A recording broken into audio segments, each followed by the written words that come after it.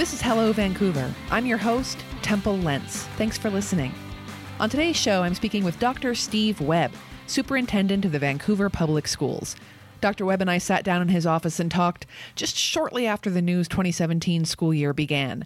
We talked about everything from digital technology and how the schools are using it to improve the education and access for every single student, to the levy, the bond, actually, that was passed just last fall, and how that will be used over the next 6 years to improve the physical facilities for all of the students in the district, and also about the McCleary decision. And that was the lawsuit about fully and amply funding public education in the state of Washington, and whether or not the state is meeting its obligation on that.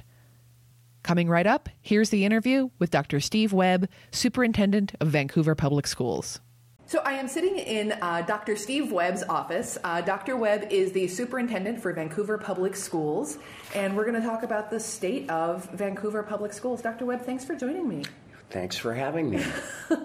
So before we get started on more of the details, can you talk about the Vancouver Public School District? Where are the boundaries, and what's the general makeup of the student demographics? We serve 24,000 students in 35 schools. Our northern edge of our district butts up against Ridgefield. Our southern edge butts up against the Columbia River. Our east edge of the district is roughly Interstate 205. So that is the geographic area of Vancouver Public Schools. Of the 24,000 students in Vancouver Public Schools, approximately 51% of the students qualify for free and reduced price meals. One indicator of poverty that creates some unique opportunities and challenges in terms of student achievement in the system. Approximately 13% of our students are second language learners, and 40% of our students are children of color. How long have you been superintendent for the district? This is my 10th year. I've served as superintendent for a decade. So has that changed in the 10 years that you've been here, or has that been stable? Yeah, no, we've seen some significant shifts in student demographics, particularly an increase of second language learners, a doubling, about 100% increase from about 6.5% to 13% in that decade.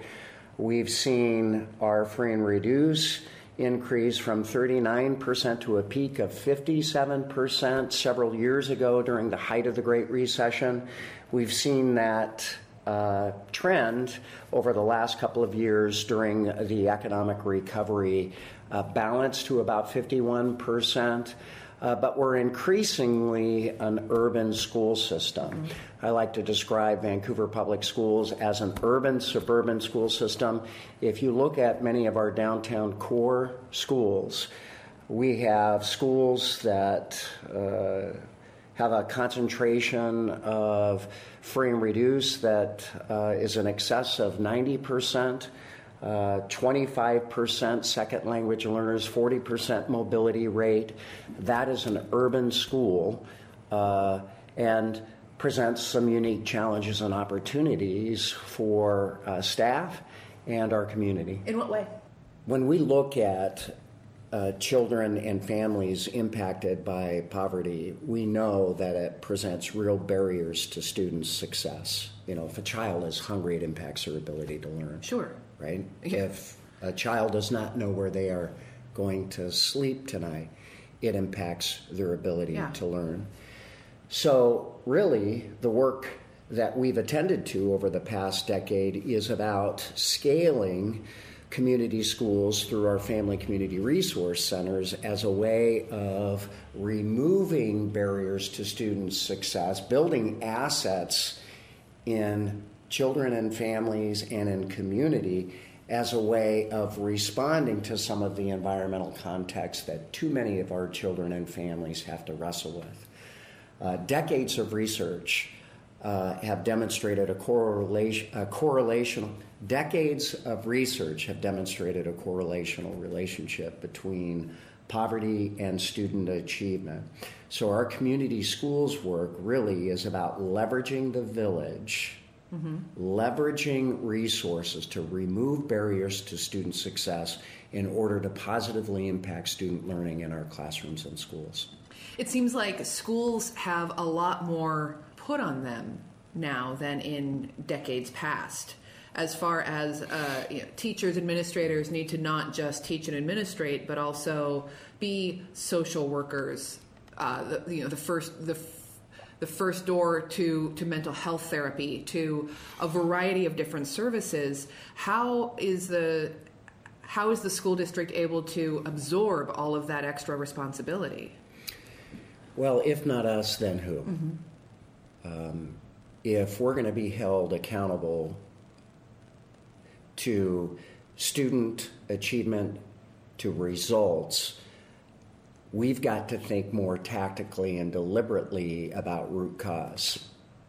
And if we know that the root cause really is about poverty-impacted families and poverty-impacted children, then we have to build the right set of relationships within the context of a community school's vision in order to build assets in kids and families so that young people are set up for success in schools and classrooms each and every day.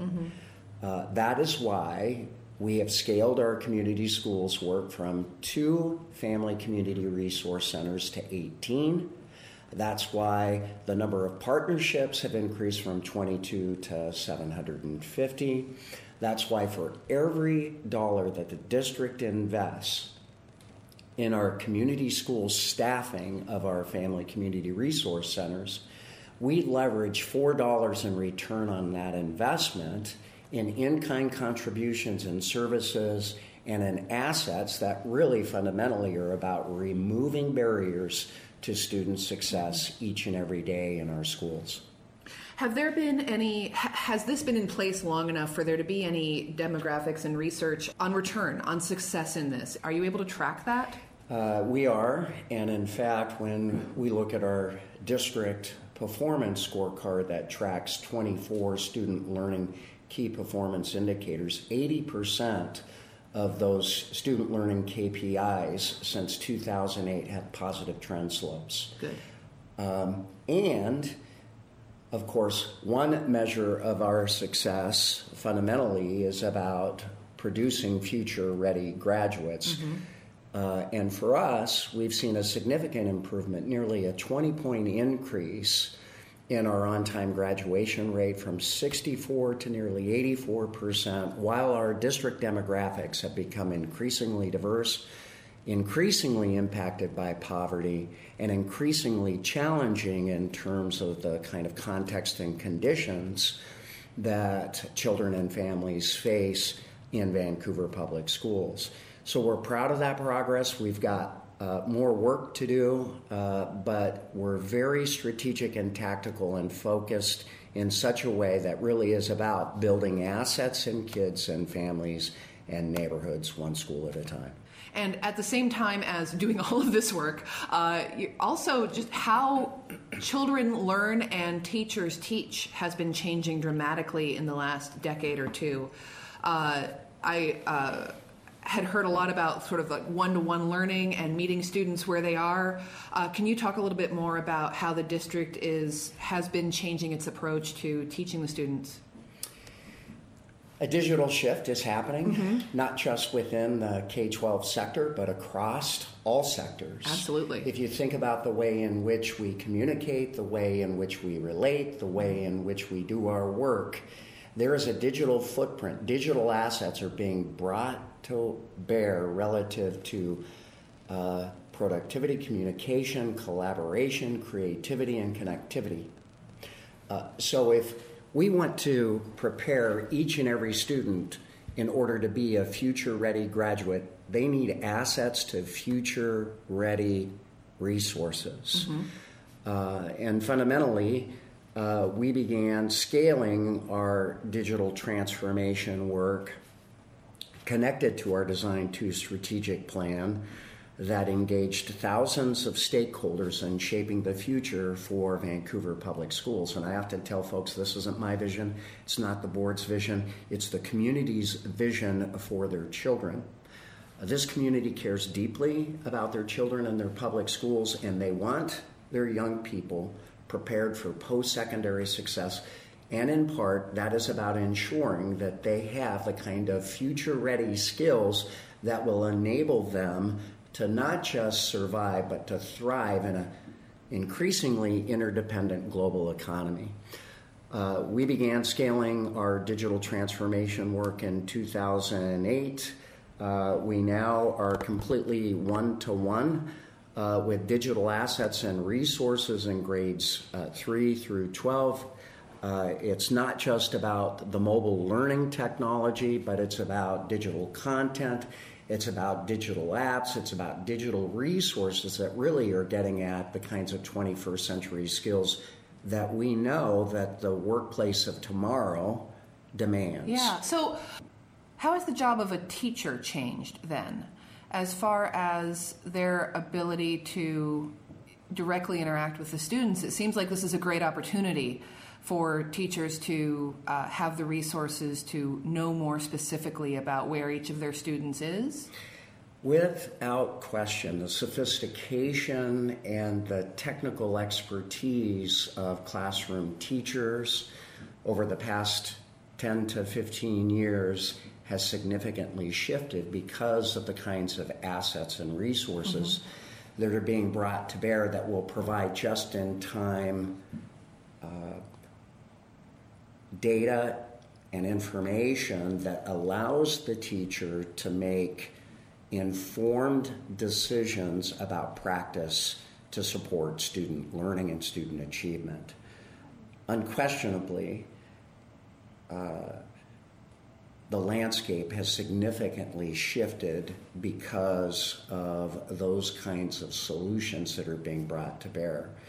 But at the end of the day, it fundamentally is about the kinds of relationships that are engendered within a classroom that create the context and conditions where, in my opinion, 3 universal needs are met routinely. Listen, every child in every classroom needs to feel safe and secure. Every child in every classroom needs to feel loved and a sense of belonging. Every child in every classroom needs to feel competent and capable. If we attend to those universal needs, we're going to get more kids across the finish line. Yes, we can bring all of these other assets that enable and empower teachers and enable and empower students and enable and empower families in a partnership to get more kids across the finish line. But at the end of the day, we've got to make sure that our culture is right. And speaking of the classrooms and some of the physical plant for the schools, Vancouver Public Schools passed a very large bond, I think just last year, to do some work, some much needed work throughout the district on elementaries, middle schools, and high schools, some building new, some renovation. Can you talk a little bit, for those who aren't aware of what that bond covers? In February of last year, we passed the largest bond in the history of the county, a $458 million bond with nearly 70% of support from our community. We're so grateful, and as I've said routinely, our community cares deeply about their children and about their public schools, and they routinely invest time, talent, and treasure in their children and in their school system. And we're so grateful for their confidence and continued support.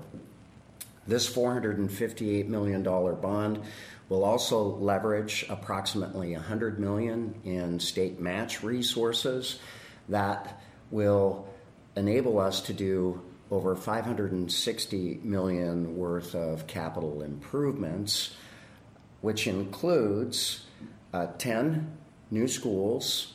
7 of those schools are replacement schools, predominantly in our South End, circa 1960, 70 buildings that have really served their full life utility. It's time to raise those buildings and build new buildings that will serve the next generation, future-ready focus of our school system.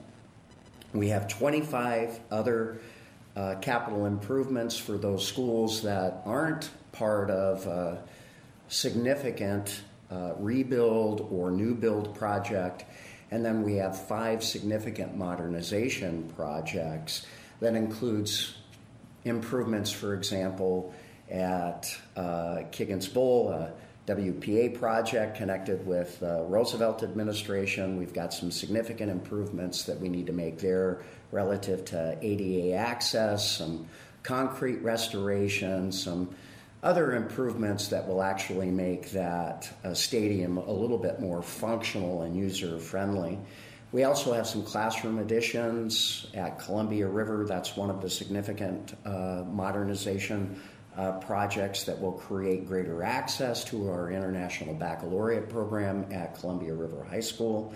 We also have an addition at Vancouver School of Arts and Academics, our 612 School of Arts and Academics, school of choice. There's not a school in the system that will not see improvements as a result of that capital bond measure. What's some of the timeline on that? Like, when can folks expect to start seeing, new schools going up, old schools coming down? We intend to complete the entire scope of our capital bond program within 6 years. We have already launched our Group 1 and Bundle 1 projects. This will be phased on an annual basis. Group 1 projects include iTech, Mac, and Marshall, and Truman Elementary, and Peter S. Ogden. Those are all new schools. Those projects are currently underway with pre-design and design work. The Bundle 1 projects are typically the smaller projects that are happening at our other schools. Those typically get launched in the summer and then run throughout the course of the year. We've already initiated some of those projects, and in fact, if you look at Skyview's track, that is currently been resurfaced. We're waiting for striping. We've done some roofing projects this summer. We've got playground improvements at many of our elementary schools that will happen over the course of the fall prior to the winter season. But we're well underway with all of our projects. That's great. Yeah.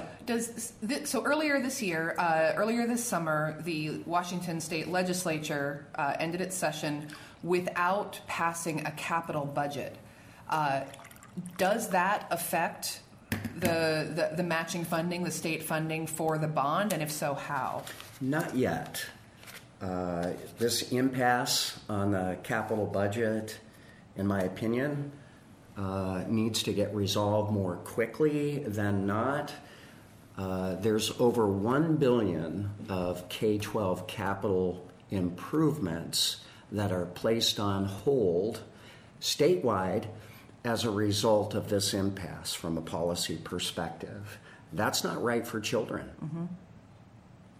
It's not right for communities that have stepped forward to resource their share of school buildings and facilities for their children. In the event that this matter is not resolved more quickly than not, there's the potential that it will create a backlog for other projects that have already been passed and identified, and an expectation relative to districts and communities around state matchability. There's only so much bandwidth in the capital budget. Mm-hmm. And if there's a backlog, that could create some difficulty in the out years for districts like Vancouver or Evergreen that is expected to go out with their own bond request this school year. So it's important that we get these matters resolved as quickly as practical so that we can deliver on the scope of projects. And I'm hopeful that common sense will prevail legislatively, and we'll get this thing resolved. Now, still staying on the state legislature, one of the biggest things that they've been dealing or not dealing with, depending on your perspective, over the last few years has been the McCleary case, which was where the state legislature got sued for not fully funding education. They did come out of this last session and say that they think they have resolved it, but also opinions on that vary. What are your thoughts on where they ended with the operating budget? The fundamental requirement of the court's McCleary mandate is for ample funding for the public schools in order to serve the 1.1 million children in Washington state. Let me share some data with you. Out of the 30 districts in Region 112, given what has been promulgated through House Bill 2242, 10 of those 30 districts will actually receive less money in order to meet their expense obligations when the McCleary funding is supposed to be implemented. Not only do those 10 districts receive less revenue, but on the expense side of the ledger, their obligations increase as a result of an increase on the beginning teacher's salary schedule. So let me put this to you simply. Less revenue, greater expenses. That dog won't hunt. No. And so any claim to, from what you're saying, it sounds like any claim to saying we have solved McCleary would be possibly true only on paper. That school districts are still struggling, which was the point in the first place. I am not certain that even on paper, that what has been envisioned under 2242 meets the court's definition of ample. But we'll find out this fall. Mm-hmm. Here's what I do know. When you allocate resources based on an average teacher's salary, and then you have a more senior staff, you have a deficit relative to meeting those obligations with your senior staff. That's the problem with the 10 districts. Right. In the past, the state used a staff mix factor as a way of allocating their share of state revenue in order to pay for the actual costs of the state salary schedule related to certificated staff. Now, there was the local tri-salary schedule that has been in place for decades that is part of the McCleary mandate. But when you don't allocate enough resources to pay for what is basic education salaries for your certificated instructional staff, in my opinion, and in the opinion of News, that does not meet the McCleary court order. We only have a couple of minutes left, but to try to end on something a little less dire and a little more positive, the school year has just begun. 2017-18 is now underway. What, for the Vancouver Public Schools, what are some things that the community can look forward to seeing, hearing about for this coming school year? We've got 3 focus areas. The first really is attending to this notion of equity, continuing all of our instructional quality initiatives that really are about reducing student achievement and opportunity gaps, particularly in the area of English language, arts, and math achievement. Secondly, we have a focus area around excellence, which is continuing to scale our Design 2, Chapter 2 community vision for our public school system. For example, we'll continue to resource and support our community schools work through our family community resource centers. We'll continue to scale our We Learn digital transformation work, and as I've indicated, we're now grades 3 through 12 with all of our digital learning assets, scaling to grades 3 through 4 this year system-wide. And then finally, we're continuing to focus on this principle of innovation. And fundamentally, this is about a continuous quality improvement. It's about future-ready students. It's about cultivating future-ready schools. Much of the work that we're paying attention to within this notion of innovation is really trying to understand how to take mass customization to scale to support every child in such a way that enables them to be successful in their classrooms and schools and prepared for post-secondary success. Excellent. Well, it sounds like there will be a lot for us to pay attention to, and we look forward to hearing about it. And Dr. Webb, thank you very much for taking a few minutes. You bet. Thank you. And that's our show. Thanks so much for joining us. I'm your host, Temple Lentz, and this has been Hello Vancouver. To find out more about Hello Vancouver, visit our website, hellovancouver.us, and be sure to check out our live stage shows in Vancouver, Washington, every other month. Hello Vancouver is produced by High Five Media.